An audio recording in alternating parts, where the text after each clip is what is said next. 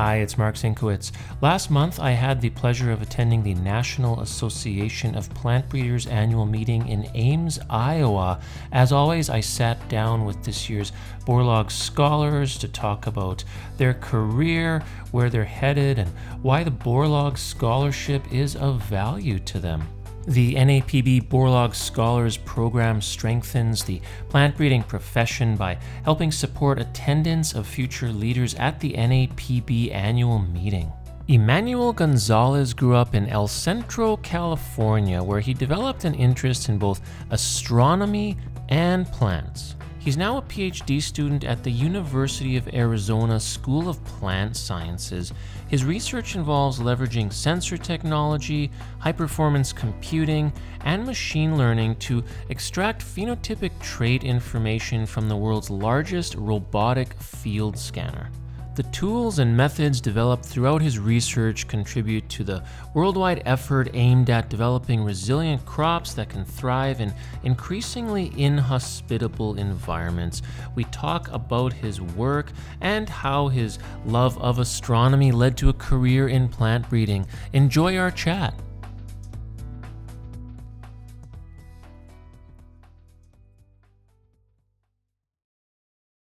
Emmanuel, thank you for sitting down with me. Thank you for having me. Now, you grew up in El Centro, California, where you developed an interest in both astronomy and plants. Now, that's an interesting combination. How did that sense of wonder at the universe sort of influence your decision to be a plant breeder? Yeah.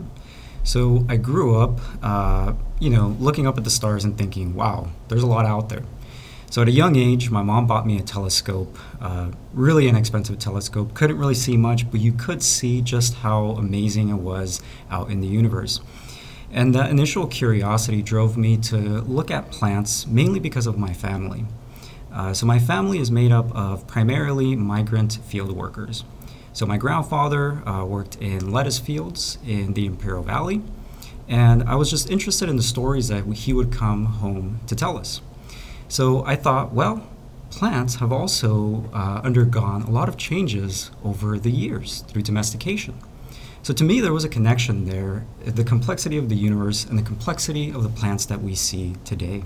Now, your research involves leveraging sensor technology, high-performance computing, and machine learning to extract phenotypic trait information from the world's largest robotic field scanner at the University of Arizona. Now, that sounds fascinating to a layman like me. What exactly are you doing, and what have you discovered with this? Yeah, this is a question I get a lot.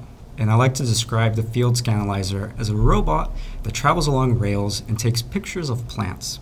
Now, these pictures include RGB cameras, like the camera that you would have on your phone, thermal images that tell us about the temperature of a plant, PS2 images that tell us about the photosynthetic efficiency, and lastly, 3D point cloud data that gives us a three-dimensional reconstruction of a plant.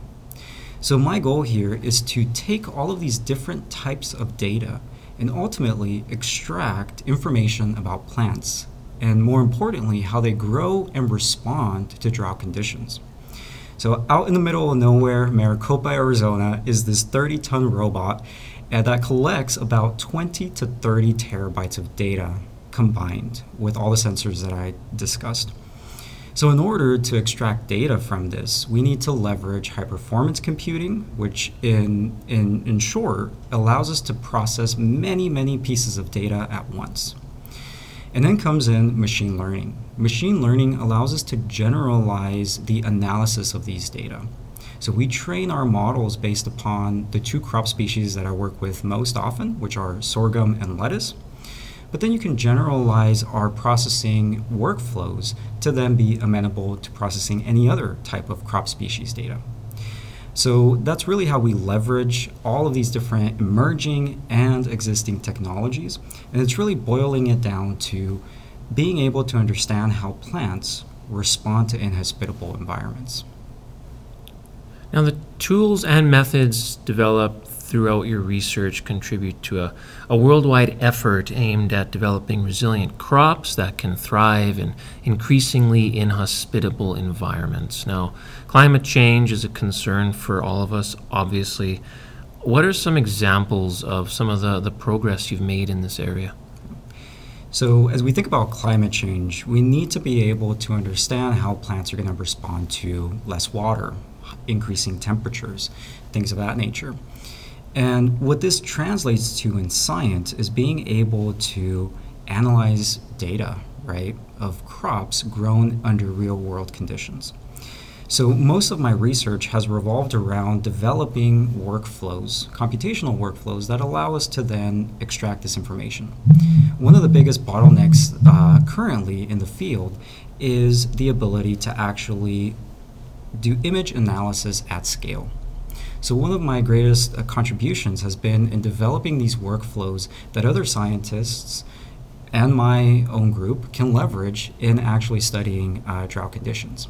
Now, this is important because when we think about most research that's happening right now, there's a lot of UAV data coming through the pipeline, the breeding pipeline. But when we look at the level of detail that we're going to have to study crops in, these data are going to get larger and larger. We need higher resolution data to be able to extract a single leaf to determine how its angle is changing in response to drought. We need to get really close to the canopy to be able to understand and be able to quantify how it's responding photosynthetically. So my greatest contribution has been that in being able to merge data science, machine learning, and eventually plant science and plant breeding to be able to provide tools to the breeding community, to the plant science community in general, and also advance my own research. And what are some of the biggest challenges that you have in this area? Never mind successes, but some of the hardest things that maybe you haven't, the hurdles you haven't been able to get over yet. Great question. And this is something that keeps me up at night. One of the hardest things currently is in merging different types of data. So for example, we might be interested in studying photosynthesis out in the field. We may be interested in studying how this ultimately affects the above ground biomass, for example, or the weight of a plant. And all of this, is really difficult to visualize. We can see that numerically, but I think oftentimes there are insights that come from looking at data in a different way. So one of the hardest parts in a project like the one that I work on is in being able to visualize data to then inform us of what interesting phenotypes we may not be picking up with our existing workflows. This is something that many people within plant breeding and plant science are currently struggling with. And it's something that we're trying to address through the methods that we're developing, and that's primarily in leveraging machine learning to identify every plant in our field, give it a unique tag, and then be able to track that plant throughout all of our data types that are currently present within the field scanner. Do you have a particularly favorite crop that for you stands out above the others that you like to work with? Yeah, so I like working with I work with two crops, sorghum and lettuce. With lettuce, it's a bit easier to phenotype. It's just a big ball of water, as I call it, that just sticks above the ground, so it's really easy to phenotype that. But I think more interestingly is sorghum. So I deal with sorghum and an EMS population. This is mutagenized. We induce mutations in this plant to see and study how these mutations possibly affect phenotypes. And sorghum is a really interesting crop. It's very drought resilient. So oftentimes I walk out into the field and I'm like, how are these plants not dying? It's like 110 degrees outside Fahrenheit, and they're just thriving. And that's really what we're after, is being able to identify what makes sorghum so resilient, and if we do mutate it, what are the effects that it causes to the plant? You enjoy mentoring students from diverse academic backgrounds, ranging from computer science to life sciences.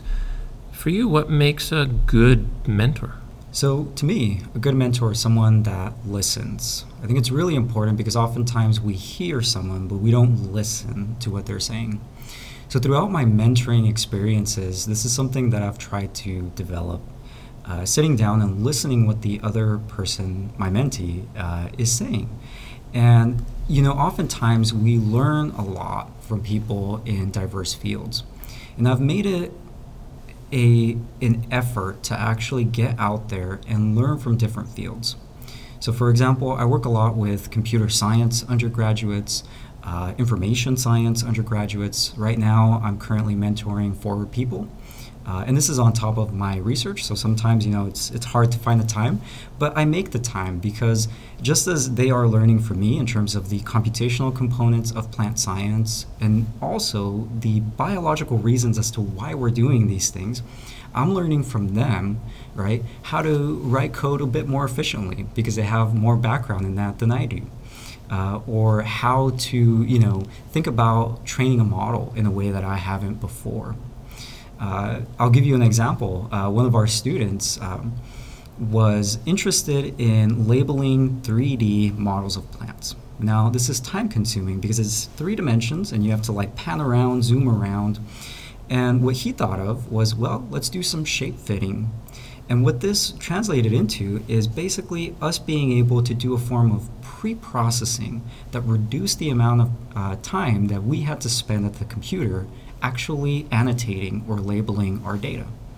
And this is important because this is one of those situations where listening to other students, taking what they're thinking into account, and eventually letting them really develop their curiosity and their willingness to try new things. So that's another thing that makes a good mentor is allowing people to really, fly and soar and then be like, wow, that's great. What you thought of was something that really had an impact on the project and is really going to help us move forward what it is that we're trying to do here in terms of our research. Now, before I let you go, we're here in Ames, Iowa for the 2022 National Association of Plant Breeders meeting. You're a Borlaug Scholar. Congratulations. What does it mean for you to be here at this year's NAPB meeting as a Borlaug Scholar? First, thank you for your congratulations. And what this means to me is being able to expand my scope. So I mentioned early in our conversation, my research is really in merging data science and plant science. And oftentimes, right, we may be so into one particular side of that project that we get lost. And I think coming here and having this opportunity and really being this hybrid scientist gives me a better sense for what do we actually need to make crops that are resilient to changing climates. So coming out here to Iowa and seeing all the corn, which is very closely related to sorghum, is really awesome, right? Because you get to hear the history, the domestication process, and just how complex many of the things that we take for granted are.